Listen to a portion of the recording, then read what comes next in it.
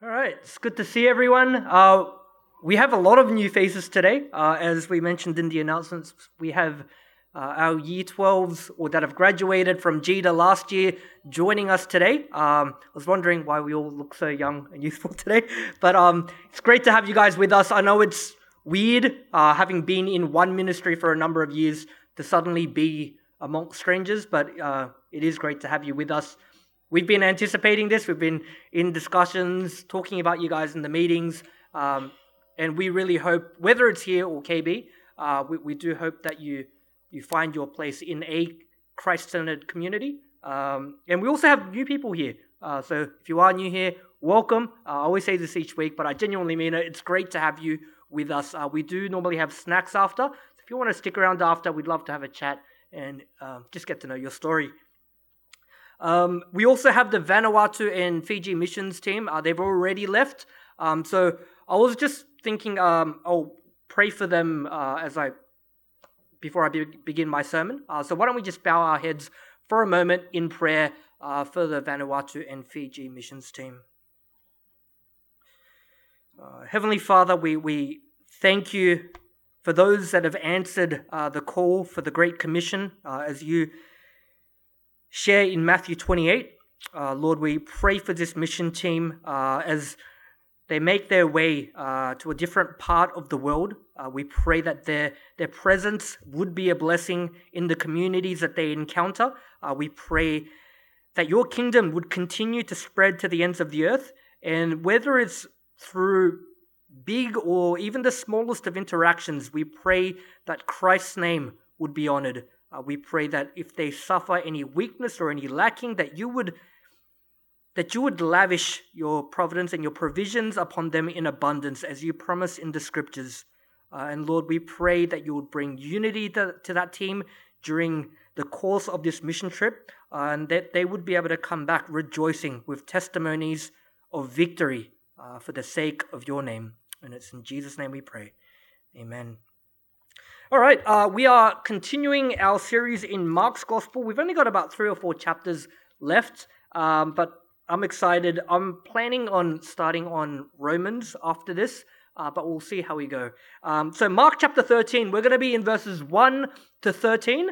Mark chapter 13, verses 1 to 13. For those of you that are new here, I do read from the ESV version, the English Standard Version. I know some of you guys use the NIV or NLT. Nothing wrong with those translations. They're all great. Just that I grew up with the ESV. And the Word of God reads, "And as he came out of the temple, one of his disciples said to him, 'Look, teacher, what wonderful stones and what wonderful buildings.' And Jesus said to him, 'Do you see these great buildings? There will not be left here one stone upon another that will not be thrown down.' And as he sat on the Mount of Olives opposite the temple, Peter and James and John and Andrew asked him privately, 'Tell us when these things will be, and what will be the sign when all these things are about to be accomplished?' And Jesus began to say to them, 'See that no one leads you astray. Many will come in my name, saying, I am he, and they will lead many astray. And when you hear of wars and rumors of wars, do not be alarmed. This must take place, but the end is not yet. For nation will rise against nation, and kingdom against kingdom. There will be earthquakes in various places. There will be famines. These are but the beginning of the birth pains. But be on your guard, for they will deliver you over to councils, and you will be beaten in synagogues, and you will stand before governors and kings for my name's sake, to bear witness before them. And the gospel must first be proclaimed to all nations. And when they bring you to trial and deliver you over, do not be anxious beforehand what you are to say, but say whatever is given to you in that hour, for it is not you who speak, but the Holy Spirit. But brother will deliver brother over to death, and father his child, and children will rise against parents and have them put to death. And you will be hated by all for my name's sake, but the one who endures to the end will be saved." Let's go to the Lord in prayer.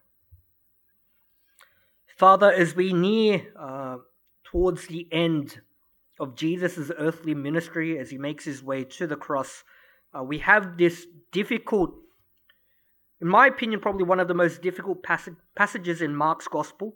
But Lord, nonetheless, we pray that your Spirit would give us discerning hearts to understand and flesh out what this prophetic message from Jesus signified to the apostles and what it signifies for us today.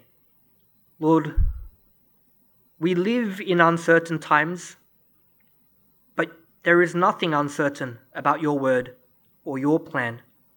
And so, Lord, once again, may you watch over the words of my mouth. May you watch over the meditations of our hearts. For we ask this in Jesus' name. Amen. Any passage in Scripture that talks about the end times is always difficult, especially when we can't correlate it directly to world events, or we can't correlate it definitively to what's going on in the world today. And throughout history, there's been many false teachers, there's been many non-false teachers, just Christians, that have misunderstood what the Bible has said about the end times. And as a result, through the course of history, there's been many failed doomsday predictions. There's the Jehovah's Witnesses have made like 3 or 4 predictions in the last 50 years, got it wrong all 3 times. But I heard a story of a Korean church one day that the pastor claimed to have read through the Old and the New Testament, read through the apocalyptic prophecies, and claimed to have received a prophetic vision that told him when the end is coming and that it was coming soon. And he shared it with his congregation. It's on this date, and at this time, Jesus is going to come back and the world is going to come to an end. And he sold it to them. He genuinely believed it. Like, I don't think he was a false teacher. I think he genuinely believed it. And he told his congregation, you need to get ready. Sell everything. Sell your home. You don't need that. Remember, Jesus said, don't hoard up treasures on earth where moth and rust destroy. And so the congregate members, out of passionate obedience, they sold everything. They sold their cars, they sold their furniture, they sold their homes, they sold their assets. They met at church every day leading up to this date, praying each night in anticipation of the return of Jesus. Because they thought, there's no point in keeping this. We're not going to need this. And when Jesus returns, we want to show that we lived by faith and in expectation of his return. And soon, the local news caught wind of this, because they were going around telling everyone, Jesus is coming back. We have worked out the date that he's coming back. And the local news reported on this. And naturally, the residents of the homes of people that lived around the church, they came out on this day. When that day came, they came out, the local news came out in anticipation of this. It almost felt like a New Year's countdown, like as it counted down to that time, it's like 5, 4, 3, 2, 1, and they're all looking up at the sky. And nothing happened. Well, obviously nothing happened because we're here, but nothing happened. And people looked at their watches, like, is my watch a bit fast? Nothing. And the neighbors started snickering, but soon their snickering was drowned out by the wails and the cries of the congregant members, because they realized they'd made a huge mistake. And not only that, financially, many of them were now ruined. They'd sold their cars, their homes, and they'd given the money to charity. They just gave the money away to those in need. And one particular man was sobbing like hysterically. He couldn't be consoled. And he was just holding his hand, like his face, weeping uncontrollably. And a reporter was standing next to him. And he patted him on the back and said, cheer up. It's not like it's the end of the world. But there is something fascinating, isn't it, about the end of the world, the second coming of Jesus. And when we do look at the scriptures, we can't help but look at certain world events that are taking place and think, is there a link? Like the Russian-Ukrainian war, the conflict in Israel and Palestine. And then when we look at natural world disasters, I remember when I don't know if the Year 12s remember, but there were like massive tsunamis. Apparently there's going to be one in Japan if it hasn't happened already. And I remember my mother used to look at that and said, Jay, the end is near. There is a part of us that wonders, what do all these things in the world mean in the context of Scripture? And we're going to have a look at what's called the Olivet Discourse, or the teachings on the Mount of Olives, which is, interestingly, the longest teaching that is recorded in Mark's Gospel from Jesus. Now, as I mentioned in my prayer, there are actually only a few days left until Jesus goes to the cross. Earlier on Sunday, Jesus had entered into Jerusalem. On Monday and Tuesday, Jesus taught in the temple, and we saw that Jesus engaged in many disputes. Like, religious leaders came to challenge him one after the other. And although Mark's Gospel doesn't specify what day today's passage is taking place, we can kind of guesstimate if it's 1 week until his death, it's probably about Wednesday or Thursday. And today's passage begins by, the disciples standing in awe at the sight of the Jerusalem temple. They were just in the temple and they've come out and they're looking at it and they're just blown away. Verse 1, it says, "And as he came out of the temple, one of his disciples said to him, 'Look, teacher, what wonderful stones and what wonderful buildings.'" Now, I'm not a very cultured person. My wife says, you're like someone that's been living under a rock. My wife has visited more places in Australia than I have, even though she's from Korea. But I have been to a few countries. I went to Guam. I don't know if you guys know Guam. It's like an island in the middle of nowhere. I've been to Korea, Japan, Korea to ask my wife to date and then eventually marry me. Japan, I went on a family holiday with my in-laws. I've been to Indonesia. Actually, I have been to a few places. Maybe I am cultured. I went to Indonesia on missions. And I went to New Zealand earlier this year to preach at Costa. I went to Italy. I am cultured. Yeah. I went to Italy on my honeymoon. And I have to say, out of all the countries I visited, I think Italy, I hated Italy the most because I hate walking. My wife made me go on like a 3-hour hike yesterday in the Blue Mountains. Hated every minute of it. I hate walking, and in Italy and Europe, you have to walk. There's no other way. But on the other hand, Italy impressed me the most. And the reason it impressed me the most was because of the buildings, the architecture.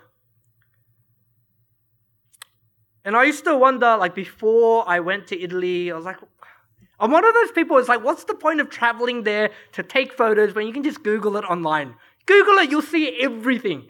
But I have to admit, there is something very, very impressive about seeing these buildings up close. There's something breathtaking.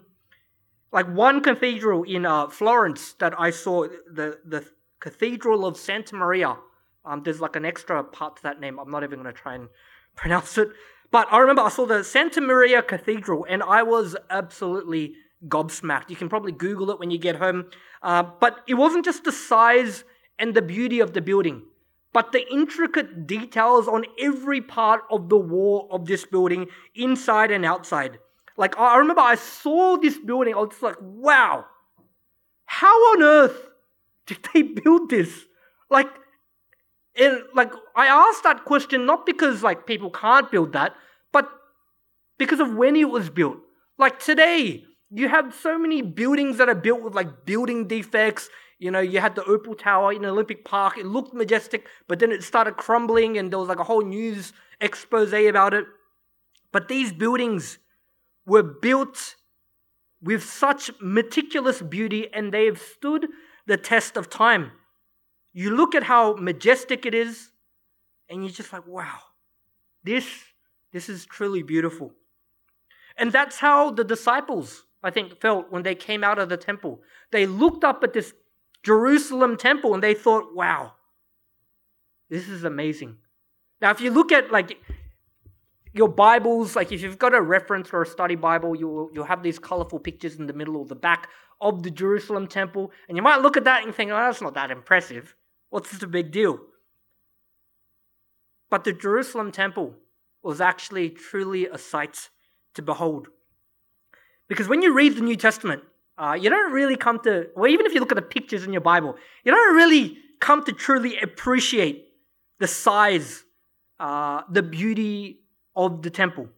To give you a bit of context, according to Jewish historians, not Christians, but Jewish historians that worshipped in that temple, they have recorded that the temple size was approximately 140,000 square meters.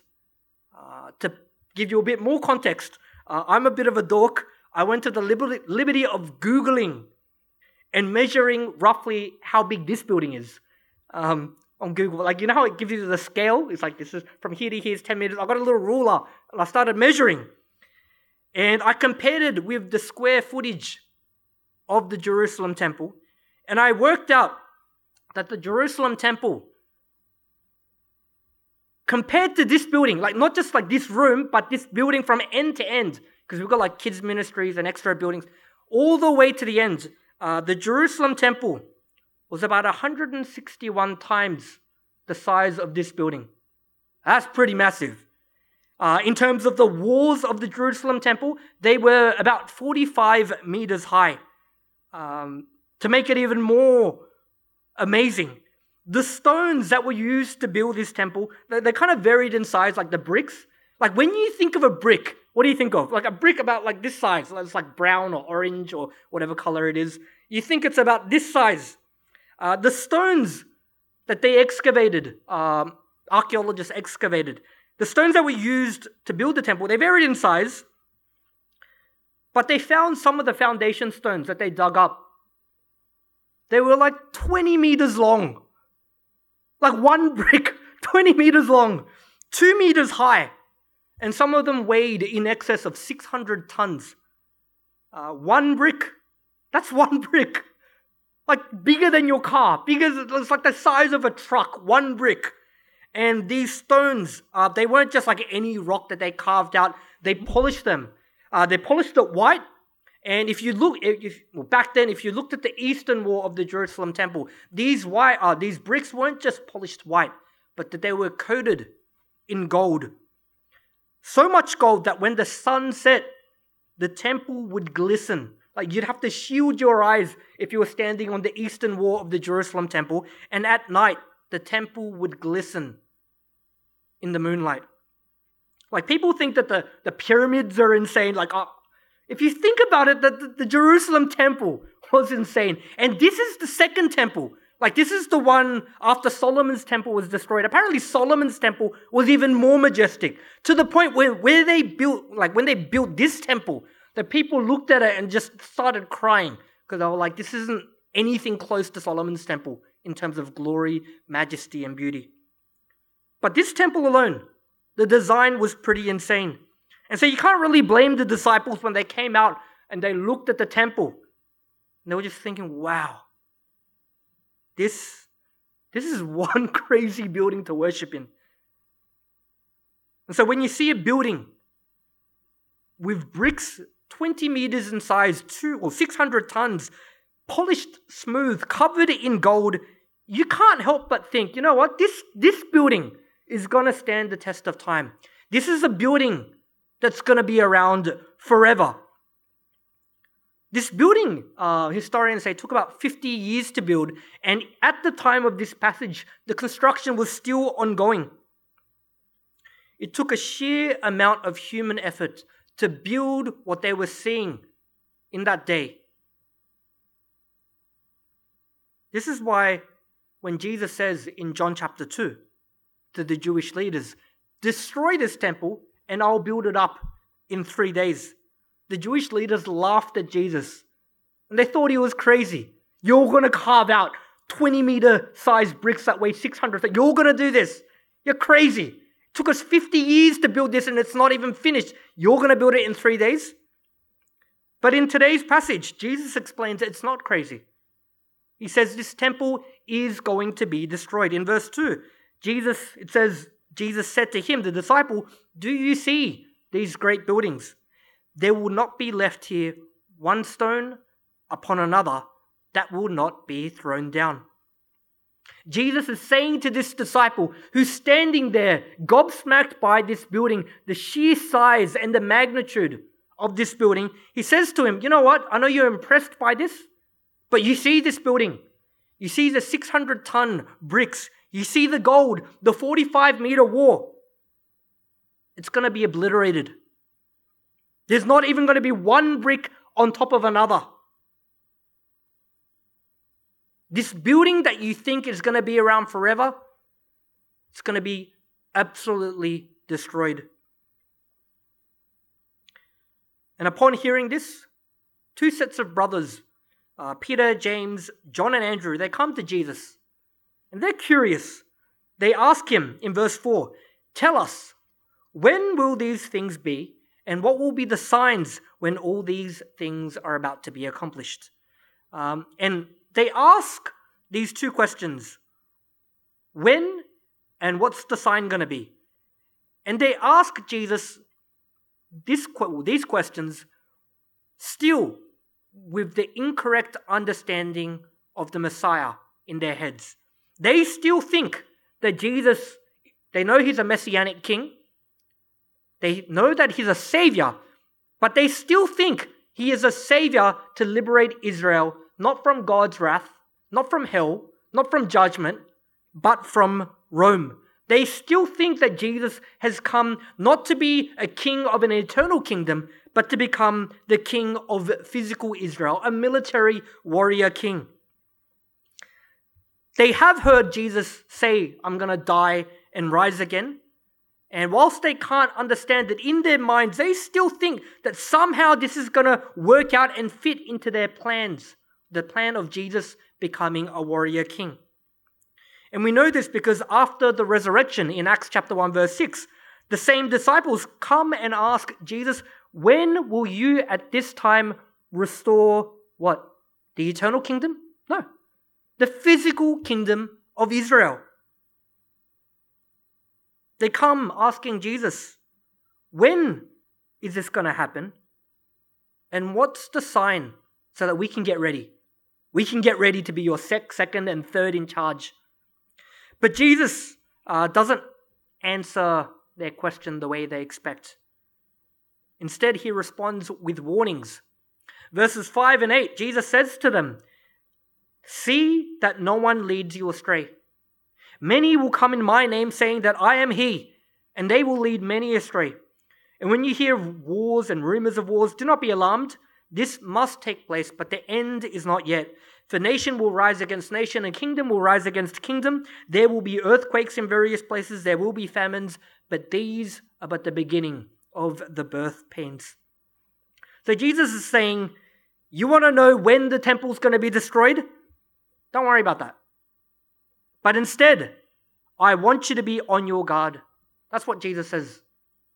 That's his response to their question. Watch out. Because many are going to come after I'm gone, when the temple is destroyed, which does take place in AD 70, says many are going to come. And they're going to come pretending to be me.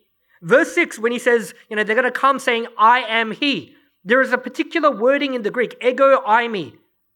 I am who I am. The covenant name that God gave to Moses in the Exodus, the covenant name that Jesus identifies himself with when he says to the religious leaders before Abraham was, I am. He says, many are going to come saying, ego eimi. I am who I am. They're going to come pretending to be me, or they're going to come pretending to represent me, or they're going to come pretending that they have my authority. And Jesus warns them, forget about the when, forget about the, what the sign's going to be. Make sure that no one leads you astray. Be on your guard. He says there's going to be wars. There's going to be all kinds, not just two nations, nation after nation, kingdom against kingdom. There are going to be a ton of wars. And from the time of this passage, there have been countless wars. And on top of that, there's going to be natural disasters. And since this passage, there have been natural disasters. And this is where people look at the prophecy from Jesus in this passage and they say, aha, we see things happening in the world today. The end is near. My mom always used to say that, Jay, the end is near. I remember there was a time many, many years ago, I think it was like 17 years ago or 15 years ago, there were the bushfires. And because it was really windy, I remember everyone woke up one day and the sky was orange. Do the older people remember that? You woke up and the sky, everything was just orange, and my mum burst into my room, Jay, Jesus is coming, get ready. And then we just found out it was just like the dust and the smog that got blown over from the bushfires. But it's understandable because we're meant to live in light of Scripture. But we've had so many people claim that the end is near since the writing of the New Testament. Like wars I mentioned, there's been a ton of wars, and the scale of those wars have increased over the course of time to the point where today it's like if one world leader presses the wrong button, it's like the world's going to be obliterated with nuclear warheads. Natural disasters seem to be getting worse and worse over the course of time. But interestingly, Jesus says in today's passage, this doesn't signify the end. He says these aren't the end of the birth pains, but he says it's the beginning. He continues on saying, but be on your guard from verse 9. He says, for they will deliver you over to councils, and you'll be beaten in synagogues. You will stand before governors and kings for my sake to bear witness about them or before them. And the gospel must first be proclaimed to all nations. And when they bring you to trial and deliver you over, do not be anxious beforehand what you are to say. But say whatever is given to you in that hour, for it is not you who speak, but the Holy Spirit. And brother will deliver brother over to death, and father his child, and child or children will rise against parents and have them put to death. And you will be hated for my sake, my name's sake, but the one who endures to the end will be saved. It's a bit of a grim message. But remember, the 4 brothers that came and asked Jesus these questions, and presumably the 12 apostles as well, they were still expecting Jesus to be a warrior king. They were anticipating Israel to be the new international powerhouse of the world, the new Rome or the new Greece. They were expecting Jesus to be the new Caesar or the new Alexander the Great. And so they asked this question about, when's the destruction of the Jerusalem temple going to happen? Because for them it's like, all right, well, when the temple gets destroyed, that means the new kingdom's coming. That's when we have to get ready to be the new leaders of the free world. I'm ready to be a second or third in charge of this new empire. That's why they ask Jesus the question. But Jesus' response paints a different picture. Remember, Jesus responded by saying, you know what? There's going to be fake messiahs. Don't worry about that. Be on your guard, but don't worry about the fake messiahs. There's going to be wars and natural disasters that's going to happen, like wars on scales you can't even possibly begin to imagine. But hey, don't worry about that. I don't want you to be scared. I don't want you to worry or be anxious. Don't be worried. Don't be anxious. Here's what's going to happen. If you remain faithful to me, don't be worried. You're going to get attacked. You're going to get beaten. You're going to get persecuted. And it won't even necessarily be from the religious authorities. Your brother, your sister, your mother, your father, they're going to deliver you over to be killed for being my follower. It's not exactly the greatest sales pitch from Jesus, is it? Come. Don't worry about a thing. You're going to suffer, you're going to be hated, and you're going to die probably a horrendous, painful death. It's not the most positive and assurance response from Jesus, but that's how the passage ends. Congratulations. Don't worry. You're going to die. Now, there is more to it than that. And I wanted us to flesh out what that is in the observations. Because there is an intention behind this. Like, Jesus isn't a sadist. There is an intention for him giving this warning and this apocalyptic prophecy.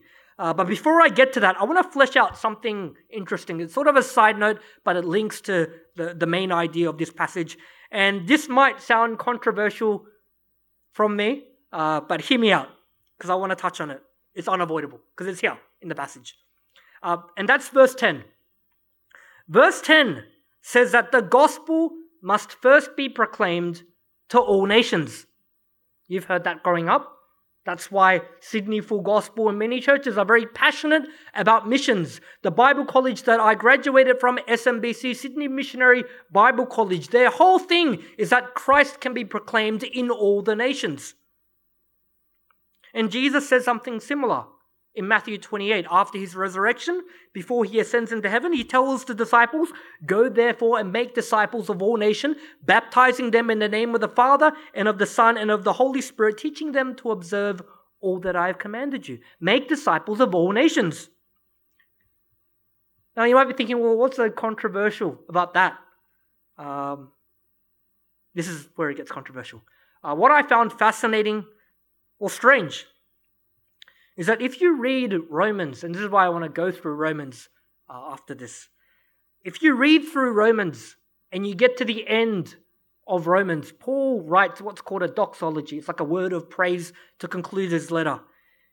And he says in Romans 16:25-26, "Now to him who is able to strengthen you, according to my gospel and the preaching of Jesus Christ, according to the revelation of the mystery that was kept secret for long ages, but has now been disclosed and through the prophetic writings has been made known to all nations, according to the command of the eternal God, to bring about the obedience of all faith." Did you catch that? Paul says at the end of Romans, it's already been made known to all nations. Jesus says, make sure the gospel is made known to all nations. Paul says a few decades later, it's already been done. Done. What does that mean? Does that mean Aiden's wasted his time going on missions to Fiji and Vanuatu? No, I'm not that controversial. No, it's not. When Jesus issued the command to make disciples of all nations, it was a universal call for all of God's people to proclaim the gospel and share Christ into the lives of all people groups. However, through the lenses of the apostles, including Paul, their idea of all nations was actually limited because they don't have Google Maps like we do. I don't even know if they knew the earth was round at the time. But their idea of all nations was limited to the Roman Empire. The immediate surrounding nations around Jerusalem, around Rome, that's what Paul was talking about when he said, all nations know the gospel. However, there are three nuggets of truth or principles that we can draw out from Paul's conclusion to Romans in light of today's passage. Firstly, Paul, at the end of Romans, says that the gospel, which was a mystery or a secret, is no longer a mystery or a secret. Instead, Paul says what was once a mystery has now been revealed. It's not a secret anymore. It's been revealed. Through what? Through the scriptures. And what this means is that for Christians from the New Testament up until today, from the completion of Genesis to Revelation, everything we need to know about Christ, everything we need to know about God, the gospel, salvation, all we need for the Christian life, everything we need is revealed to us through the scriptures. We need to live out the scriptures. And I mentioned this in my previous sermon.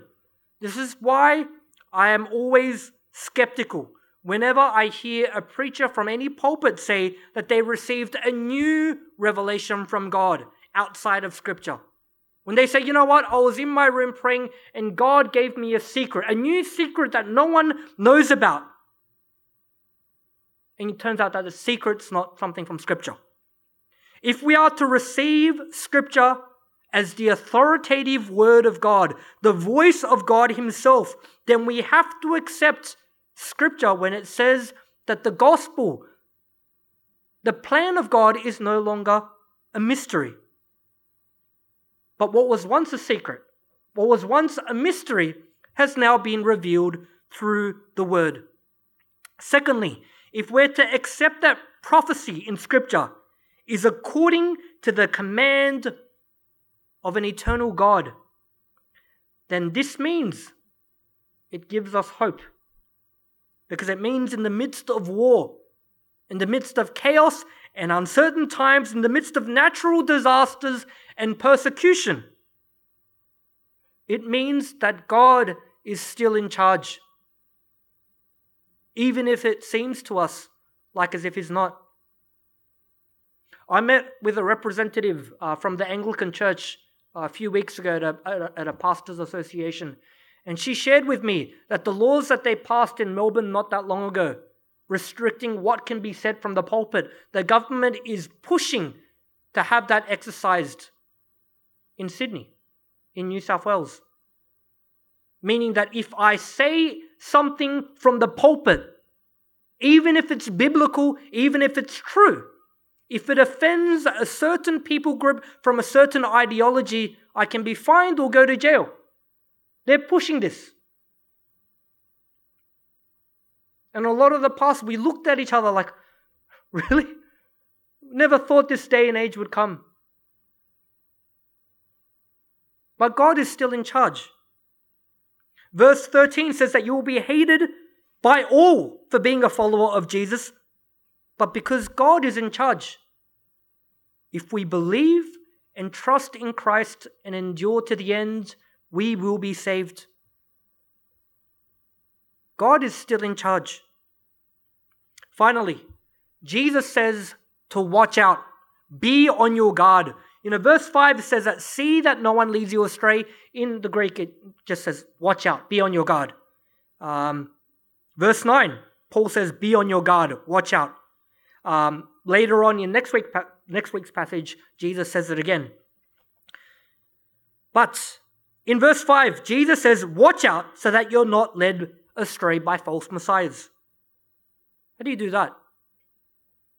How can you ensure that you're not led astray by false messiahs? There's only one way to familiarize yourself with the Scriptures.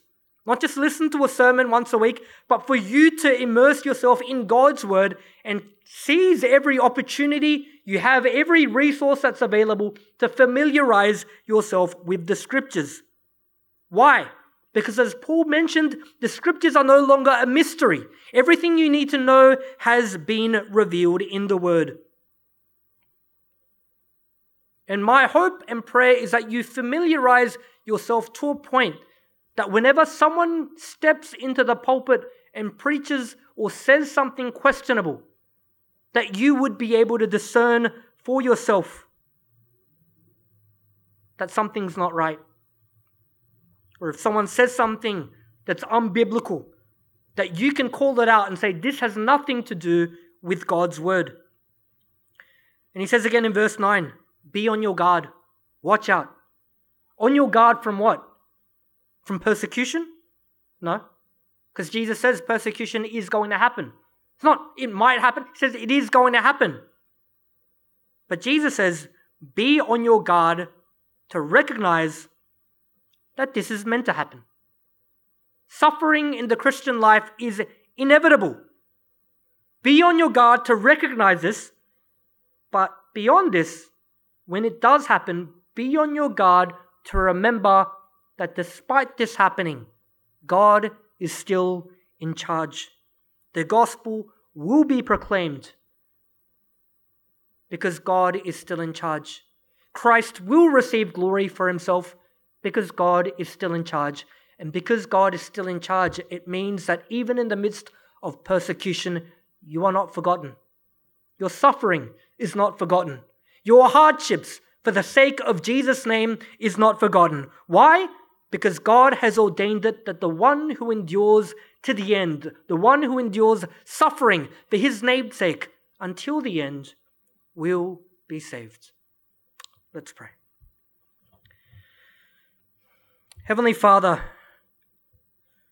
We thank you for the honesty of Scripture, the honesty of your word, that you don't sugarcoat or paint a romanticized picture of what life looks like, but that you give us warnings to prepare our hearts for what is to come. That you give us truth so that even in uncertain times, that we are able to live with certainty and with conviction. We might not know when Christ is returning, but you tell us not to be anxious about that. Not to be anxious when the wars come, when natural disasters come, or when persecution comes. But you equip us with truth so that we can live in the conviction that even in the midst of uncertainty, we have an ultimate certainty that you are in charge. We thank you and we pray to grow in this conviction from faith to faith. And it's in Jesus' name we pray. Amen.